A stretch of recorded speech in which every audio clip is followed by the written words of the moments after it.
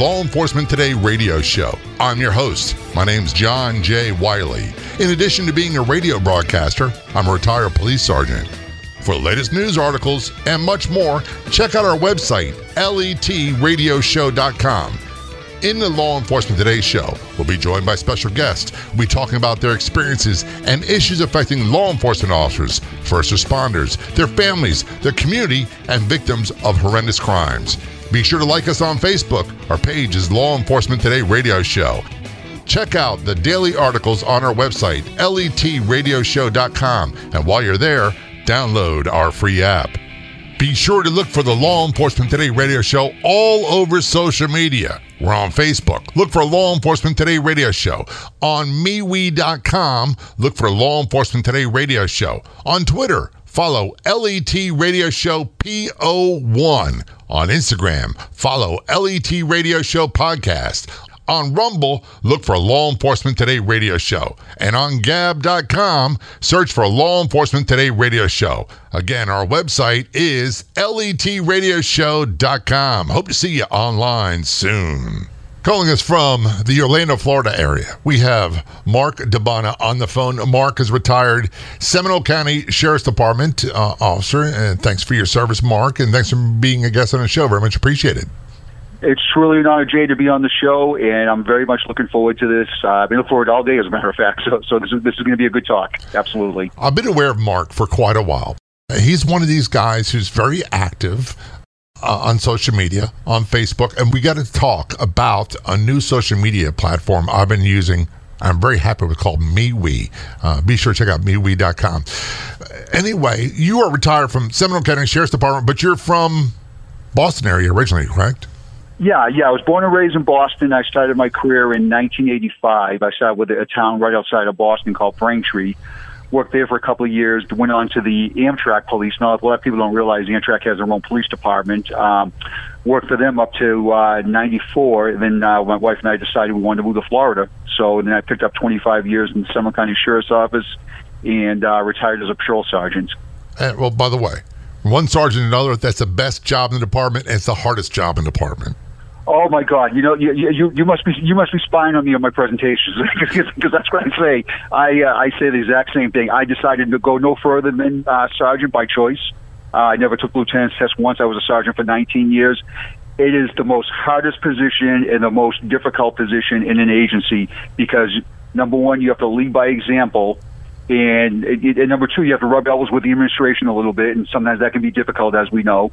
But for the most part, if you're there for the guys and girls, and there's nothing better than being a frontline troop, nothing better than that. Well, people don't seem to understand. And some departments have corporals and then sergeants. My department had a sergeant, and we were responsible for managing the troops, making sure they did their job the best of their ability, making sure they followed all the rules, all the laws, everything else, and making sure they're protected and they're okay. It's a fine balance. You're always juggling. And my job primarily was to keep heat from the lieutenants on up off of my troops.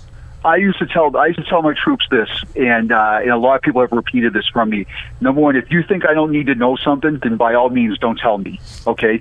But never lie to me, and I will protect you 110%. If you're in the wrong, you're the right, or in the middle, or whatever, because that was our job as a sergeant, is to keep it away from the lieutenant. Obviously, there's some things that we have to report to the lieutenant, obviously, but for the most part, if you have a happy work environment, happy employees deliver a happy product. And we all know the cop that's miserable, that hates everybody, and on and on and on. Well, some of that is leadership also, and that's our job, is to motivate unmotivated people.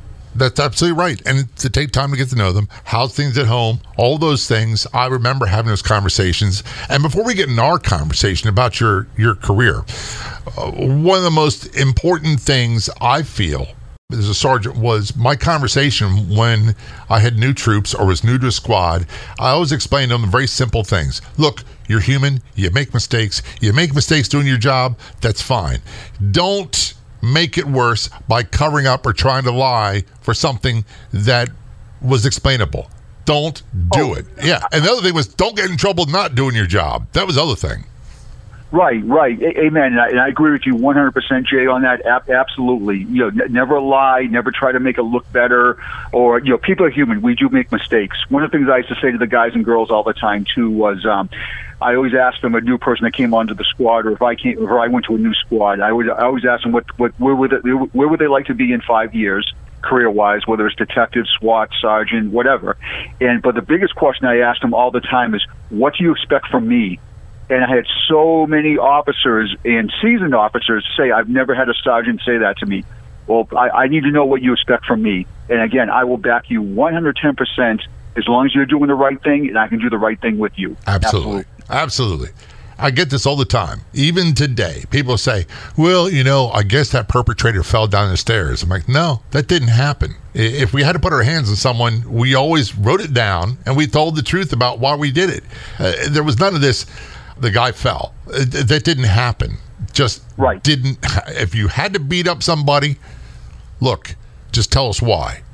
Exactly. See, and that's the culture that we're in now. Is people are afraid. Officers are afraid to put their hands on somebody, obviously because of cell phones. What's going on in Portland, Seattle, and the insanity that's going on. Anti-law enforcement.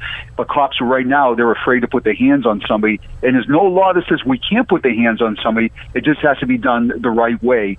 And when I was the public information officer for Seminole County Sheriff's Office at one time, I was the 9-time PIO, and I had to do a interview on a deputy that put somebody on the ground, split his head open, and the video looked absolutely horrible. But one thing I said is any response to resistance is not going to look pretty. That's the bottom line. It is just not. But compliance and truthfulness will go much more further than it will, oh, yeah, you're right. He tripped when we were going down the stairs, or when I was putting him in the cruiser, he accidentally hit his head. We all know that's a bunch of BS. Yeah. Okay? But if you're truthful in your reports, the truth will set you free, like that old saying goes. And I learned that from my mom. Always own up to your mistakes. Always own up to something you could always make something good out of something bad. Now, if cops are outright beating people up, okay, that's a whole different story. That, first of all, that cop shouldn't be on the job anyways if he's a bully, and shouldn't be beating people up. Right. But that's something else resist, that just they take that chance of being hurt or even being killed, and that's a chance they take. And when we have our administrators now saying at riots, they're not gatherings. Yeah, they're riots, okay? And do not arrest anybody. If they spit on you, just take it. If they punch you, they kick you, that's part of your job. No, that's not part of your job. Absolutely not. Absolutely not. Because what message does that send to the public, to the good people that are watching these riots, saying, oh, my God, these are out of control, and the cops aren't doing anything about it? What message does it send to them? Horrible message. Well, the message is, quite frankly, and I watch the videos. I saw the videos of cops at riot scenes. I saw the ones in New York having water thrown on them. I saw the chief patrol being hit in the head, and I saw no action. And that just didn't fly back in our day. We had very set rules. I didn't put my hands on you. You don't put your hands on me. If you do, or you threaten to put your hands on me, it's game on, and use of force is always justified in the situations, and it's always ugly. What's the old saying about making sausage? Everybody loves it, but no one wants to see it being made. Exactly. It's like that old Chris Rock video where he says he talks about resisting the police, and he says one thing that if you run from the police, they're going to bring kicking with them. Yeah, and it's a funny line that he uses. We're not making fun of police force by any means, but when you're in a riot situation and you're in a cop's face and you're spitting on them and shoving them, and then you put your hands up in the air and say, "Don't touch me." Well, you put yourself in that situation, and I've got no pity for you whatsoever. Also, there are many times we've had countless experiences where people have gone like they're going to surrender, and then they use deadly force, and the officer is severely injured and or killed. This is the Law Enforcement Today show. Of all the radio stations in the United States, there's only one show like ours, the Law Enforcement Today radio show. And on Facebook, there's only one official page. Do a search on Facebook for Law Enforcement Today Radio Show. That's Law Enforcement Today Radio Show on Facebook. When you get there, click like and follow. We're talking retired Sheriff Sergeant Mark DeBona. Don't go anywhere. We will be right back. Are you wondering where you can find more great podcasts?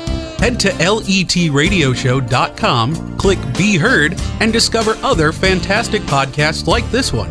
Also available on our free app, all at letradioshow.com. Anyone can become the victim of addiction and chemical dependence. Parents, lawyers, teachers, and even law enforcement officers are not immune. Find Recovery is a national resource that connects individuals and families with the resources that they need to overcome addiction or substance abuse. Whether you're looking for a local AA meeting or a rehab facility anywhere in the country, Find Recovery can help. Call the confidential hotline today to talk with one of their helpful and compassionate representatives. Call 866-663-2193, 866-663-2193. That's 866-663-2193.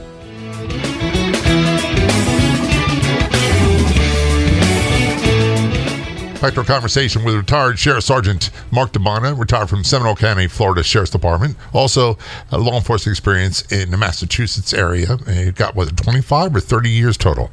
33, actually. 33? So, yeah, one of the old guys, man. You're a geezer. I started when I was 21. Yep. And would you say that you are salty or are you pleasant now? I got to tell you, I retired a year and a half ago. I actually retired on April Fool's Day, so that should tell you something right there. I am at peace in my life. Truly, I missed the job. Absolutely, I truly missed the job. But I knew it was time to go. I could have stayed another 5 due to the Florida retirement system. I could have went another 5 more years, and I chose not to. And I knew it was time to go, and I look at life, and I look at things totally different now than I did on the job. Totally different. One of the things that I tell people all the time, and most of my guests and I, we agree and we laugh about it, is that I saw something the other day. I posted it actually on the Law Enforcement Radio Show Facebook page, also on MeWe and other ones. I got into police work to change the world, and I got out of it because the world changed me. And I say this, it wasn't all bad, the changes, and it wasn't all good. You can't unsee all the things you see, but I've accepted and I'm at peace with where I am, and I'm okay with who I am. Absolutely. Some people will say this, and I don't like when they say this. Well, you signed up for that. That's not true. We didn't sign up for the trauma. We didn't sign up for the nightmares. We didn't sign up for all these things that changed us physically and emotionally. We didn't sign up for that. We signed up, and Jay, I know I'm going to speak for you when I say this. We signed up, and as cliche as it sounds, is to help people and do the right thing for the public and catch the bad guys. That was our job. There's nothing better than catching a bad guy, that's doing something wrong. It's a high. It's good. But you look at policing now, oh my goodness. I don't know. I really don't. I've only been out a year and a half. If I was out in Seattle or New York or Chicago, I don't know. It'd be very difficult, extremely difficult. I don't know how they do it either. Guys have been around the block for a while. Yeah, I really don't get how they do it. And part of it is I get angry when people say things, well, were you bullied as a kid? Is that why you went into law enforcement? You want to show some authority and have power? Like, no, that wasn't it at all. And as a matter of fact, I think everybody I grew up with was bullied to some degree or another. There's 2 types of people when I was a kid. Bullies and those who got bullied, and those who fought back and the bullies left them alone. That's the way it was. Right. Yeah, I agree with you. Totally agree with you on that. Yeah. And speaking of bully, it's funny you should bring that up, is because there's bullying within the agency also, within a lot, people that get ranked. They start bullying people that one time they worked side by side with, or they start drinking the Kool-Aid and they become this company person and they start bullying these officers because, number one, either they don't believe in what they believe in or they think it should be done this way, and they become the schoolyard bully and nobody wants to work for them. Right. You have a brand new sergeant that becomes a person that is just repulsive, micromanagement, and then next thing you know, people are transferring off his or her shift. The FBI would call that a clue. There's obviously something going on with that, and just because you have rank doesn't make you the top dog by any means. We used to have a rule of thumb. I have respect for administrators that get out there and work. And like you said earlier, that the NYPD, I think he was a deputy chief in New York that got hit in the head with a bottle. And he's right there on the front lines with the guys and girls, and he got injured, got severely injured. As a matter of fact, he ended his career. That's absolutely true. So I give that man a lot of credit for being out there where instead of staying on the side of the road yelling, do this, do that, he's right in the mix of things, and God bless him. We have, at least where I came from, we had a train of thought. There was two types of officers. You had very proactive officers, and then you had people who were basically mobile secretaries. And then you had people that they rotated in between. And the ones who got promoted the most in the agency I went through were the ones who never did anything. They were the last ones to show up at the calls. They never got blood on their uniforms. They never got complaints because they didn't lock anybody up. And they became the bosses. And they were the ones who then turned around and said, this is how you need to handle this serial rapist that's happening in this neighborhood. And they've never done it. Right. There's call takers and there's call makers, and there were call takers, obviously, and then they'll say to you, and I remember this because I heard this quite a bit from my bosses. Well, when I was on the road, I used to do this, or I used to make 3 or 4 arrests a night. I'm like, dude, I used to work with you. That's a lie. That's an outright lie. That's why you have to lead by example. And good work. Cops that get out there and work, that make a lot of traffic stops, citizen contacts, they are going to get complaints. They are going to get in trouble.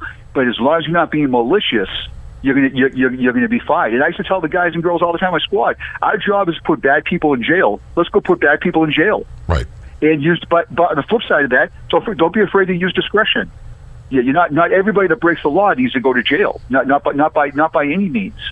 So let's use discretion with that also. And you can be very successful. But when you have bosses that either forgot where they came from, or they were just horrible cops throughout their career, and they golfed with the chief and the sheriff or the admin or whatever, or they rubbed elbows with them and they started moving up in rank, and they sold their souls. I got nothing for you. We're gonna leave that conversation because we could go on and on about that. And the reality is, the general population in America, they don't see those people. Those people don't leave their office. We used to say the most dangerous thing they encountered was a paper cut or a rusty paper clip. That was what they did. So that was the reality. The street cop is the one who catches all the grief. It goes to all the calls. The first one on the scene for the good, the bad, and the ugly. And it's almost always the bad and the ugly. And they're the ones who take the brunt. And they're the ones who people complain about the most. And so many misconceptions in America right now. I blame Hollywood. When I say Hollywood, not just movies, but television, social media, the news media, big time, especially the newspapers, radio and television as well. And that's part of the reason why we have this show. I want people to understand the reality of what the people behind the badge go through. And that's why you're here. In your career, what would be the number one misconception that most people have about policing or law enforcement in America? I think one of the biggest misconceptions is they think cops don't care, or they think cops are punks because they're driving home from work and they got a ticket for speeding. Well, when you decide to speed or run a red light, you take that chance of getting a ticket. Okay, so I think the biggest misconception is people don't think cops are human. That we don't have families, we don't have feelings, we don't have emotions, we don't get sick, we don't get hurt. We work at our days off to make a couple extra bucks. We work an overtime shift or an off-duty job or something like that because we don't get paid that well. And so they see on Hollywood, a murder is solved in an hour. That's pretty impressive. That's very impressive. I wish it was that way. They put a name into a computer and there's your suspect. Yeah. Well, that doesn't work that way. And I agree with you, Jay, when you say that Hollywood, the media has hurt law enforcement. That's why I encourage people to do ride-alongs, to get involved with their local departments and see the inside of what goes on. Besides just driving down the street and answering calls, there's a lot more that goes into law enforcement. This is the Law Enforcement Today show. We're talking with retired Sheriff Sergeant Mark DeBona. Catch all the episodes of Law Enforcement Today show as a podcast for free. Do a Google search for Law Enforcement Today podcast, or just go to letradioshow.com. Click the Be Heard tab, and you'll find us right there. Don't go anywhere. We'll be right back. Remember in the beginning, when you first started to build a life for you and your family, you never imagined it would come to this. Instead of living your dreams, you're living with debt. In fact, it's smothering you. Now there's a way you can take back control with one simple call. If you owe $10,000 or more in credit card debt, you qualify to receive a free, no-obligation consultation on how to get rid of that debt for good. Call the Debt Helpline now. We work on your behalf to reduce your debt We specialize in credit cards, retail store cards, and medical bills. One simple call is all it takes to get the ball rolling to a debt-free life. Stop living with debt and start living your dreams. Call the Debt Helpline now. 800-709-4389. 800-709-4389. 800-709-4389. That's 800-709-4389.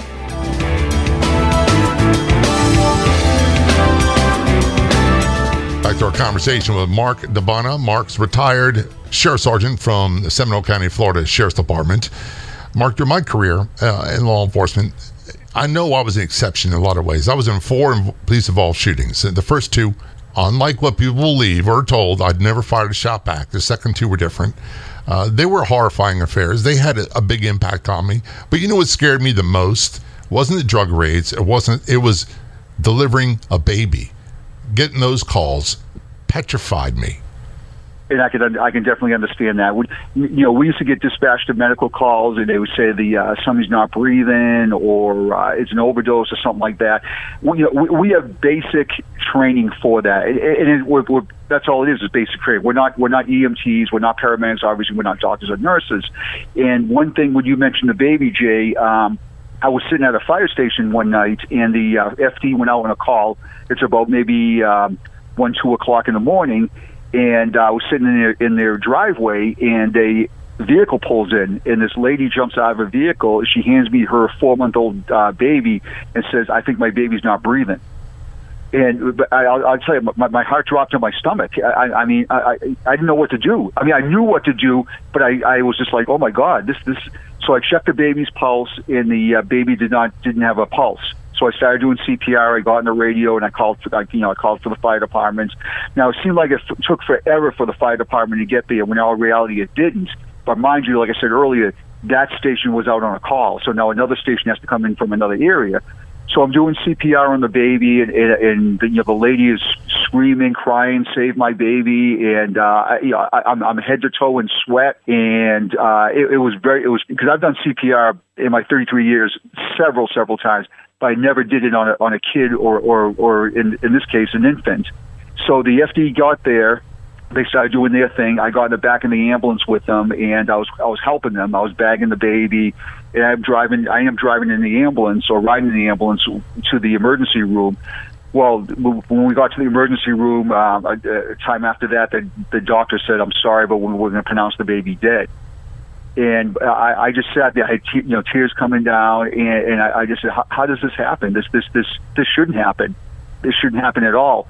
Well, when they brought the family into the room, now the dad was there, and the dad went off on me. He's swearing at me, yelling at me, and I understand his frustration, and I understand he just lost his 4-month-old baby. But he's kept on saying to me, why couldn't you do any better? What do I pay you for? This is ridiculous. And I said, sir, I did the best I could, and I'm so sorry. But I felt like a failure. I felt like a total failure. That was a part of law enforcement that I was never trained to handle. Was never learned how to. Obviously I was trained in CPR, but I didn't understand the emotional aspect that came from that, and that right there was the damage of my career, emotionally. And it was absolutely the worst feeling in the world. I developed nightmares from it. One thing that reminded me of the baby is when you do CPR on anybody, the person makes that gurgling noise. Mm-hmm. And when my dogs drank their water out of their bowl, that I would think of that, and that would upset me, and I would start yelling at my dogs. Stop! I was having nightmares. I had nightmares of the baby sitting on the front seat of my cruiser with its arms out, trying to reach out to me. Nightmares of the baby in my mailbox, and I'm like, I don't understand this. This is what is going on with me. I really don't understand this at all.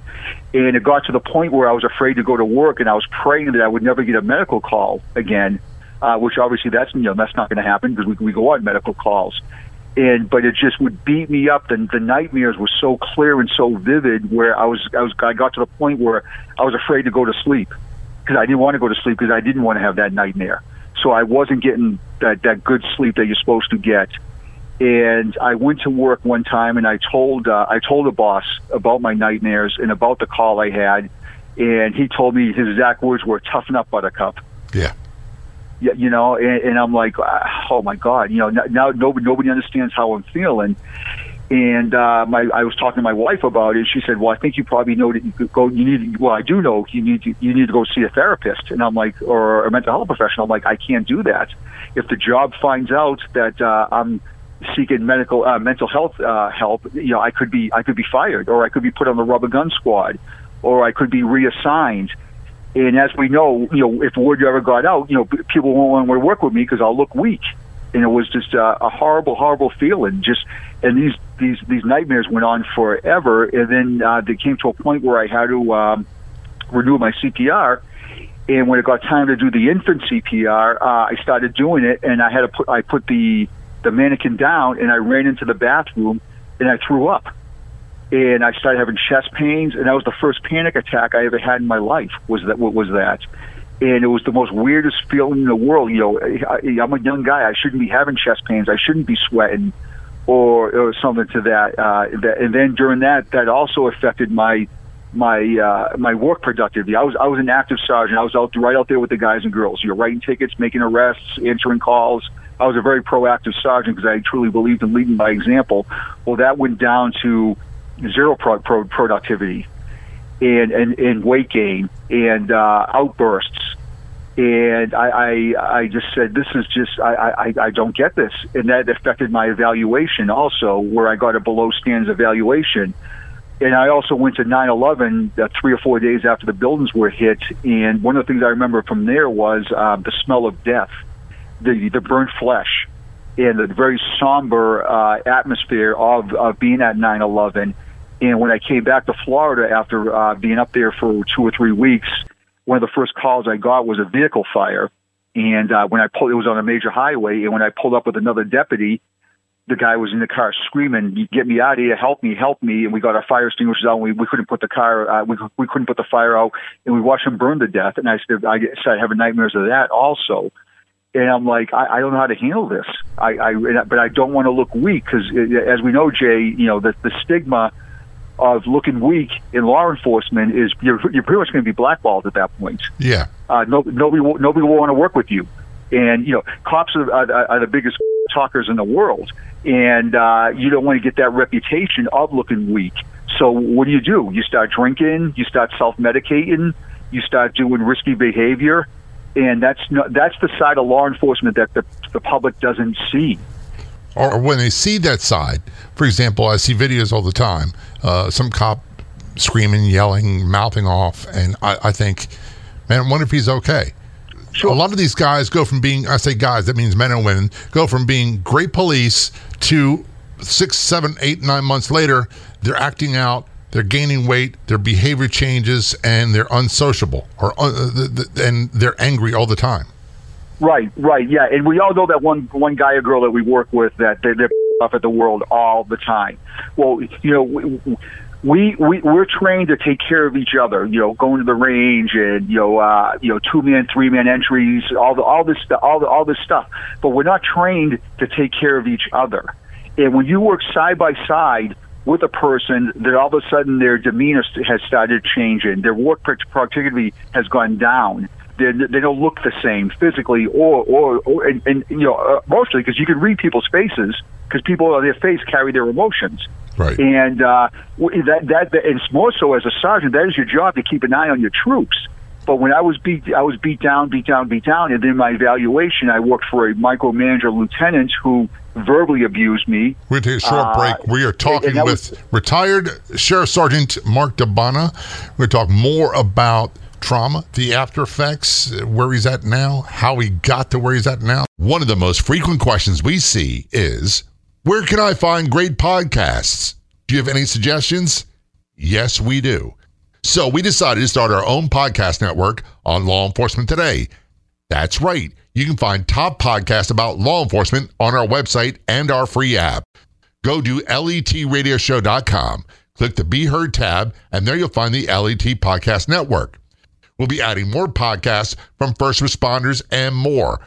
Again, to find the Law Enforcement Today podcast network, go to letradioshow.com and click on the Be Heard in our menu, or download our free app today at letradioshow.com. This is the Law Enforcement Today Show. Don't go anywhere. We'll be right back. The impact of COVID-19 on mental health has been a hot topic, as well as its connection with alcohol consumption and illicit drug use. Even a vaccine isn't going to resolve rising rates of addiction. Get help from a trusted addiction treatment program. Call today for a free insurance benefit verification. Call 866-663-2193. 866-663-2193. That's 866-663-2193. Call the low-cost airline travel hotline now for prices so low we can't publish them anywhere. Low-cost airlines has all kinds of cheap travel deals. Yes, fly anywhere in the world and save a lot of money on your plane tickets. We'll even save you money with cheap travel deals on hotels, rental cars, even complete travel packages. So don't book your tickets until you call us first. Travel experts are here 24/7 to help. 800-451-8603. 800-451-8603. That's 800-451-8603.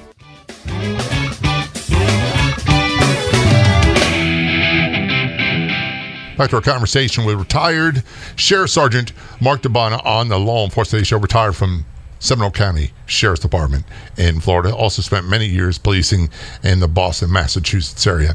Mark, before we went to the break, you started talking, and you took me right back to a lot of things. And that's the good and the bad with this show. I don't talk a lot about what I've been through, but some of the nightmares, and they're not always connected directly to the incident.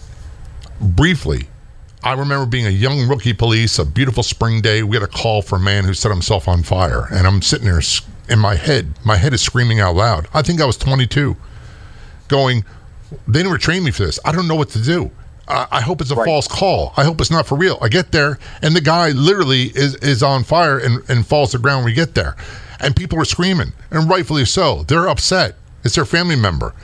And, you know, to this day, and it's not often, thank God, but to this day, that burning guy will show up in my dreams. And it doesn't freak me. It doesn't freak me out anymore because I know it comes to the territory.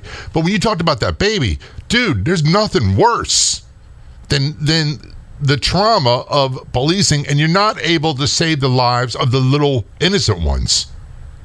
Something that is for a child that did not have the chance to live a decent life, or to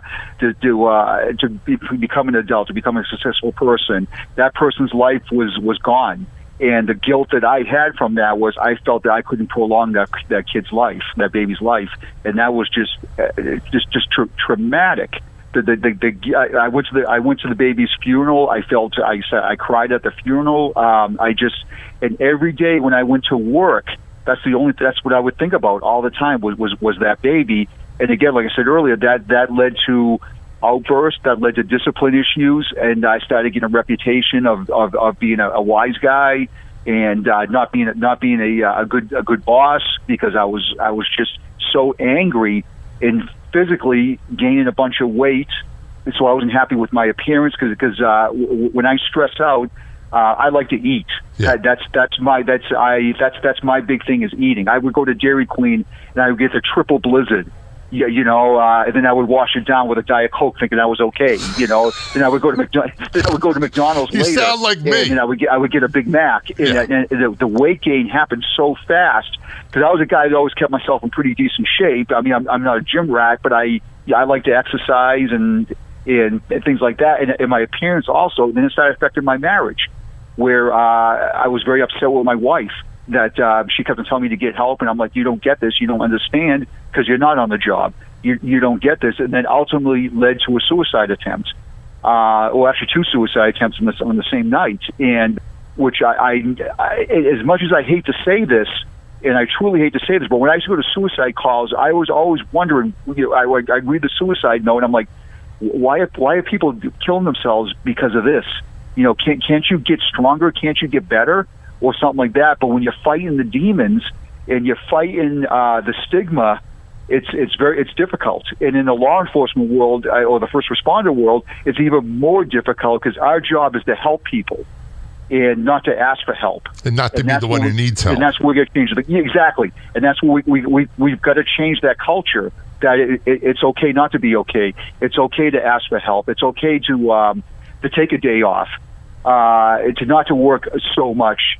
And when I decided to die by suicide, I wrote a note out, and it was a very angry note.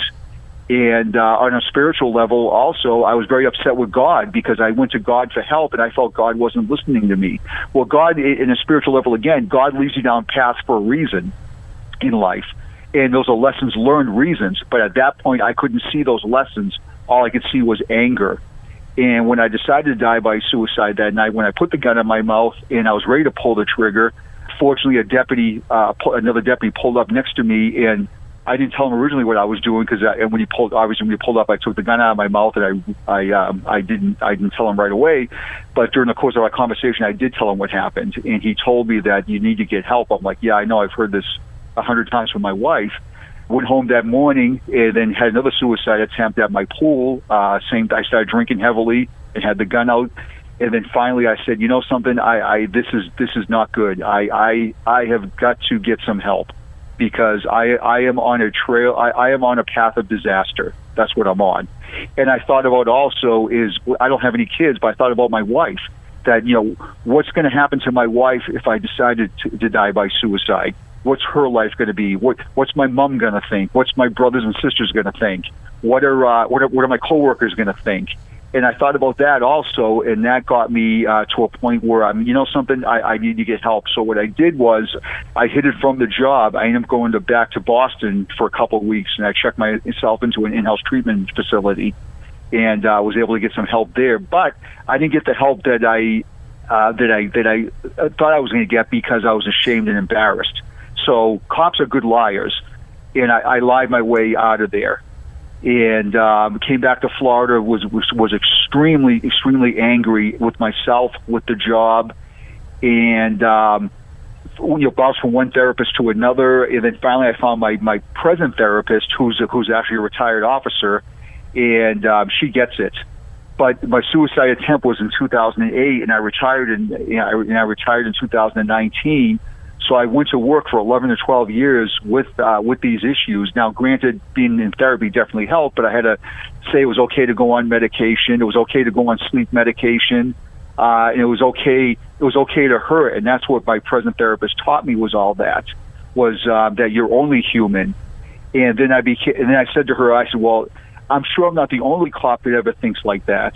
And she goes, no, you're not. I said, well, I want to help other cops. And her exact words were, well, you can't help somebody if you're not healthy. You can't give away what you don't have. That's the old saying that always... Exactly. Yeah, you're 100% right. And the only way you can get it is you got to do the work.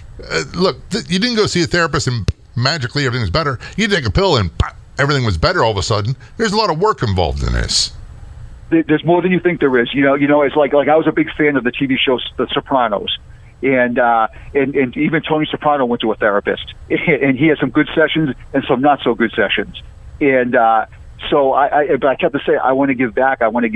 And then she said, well, the only way you're going to be able to give back is when you get healthy yourself and when you understand the issues and the demons that you're battling. And then I'll tell you when I think you're ready to start giving back.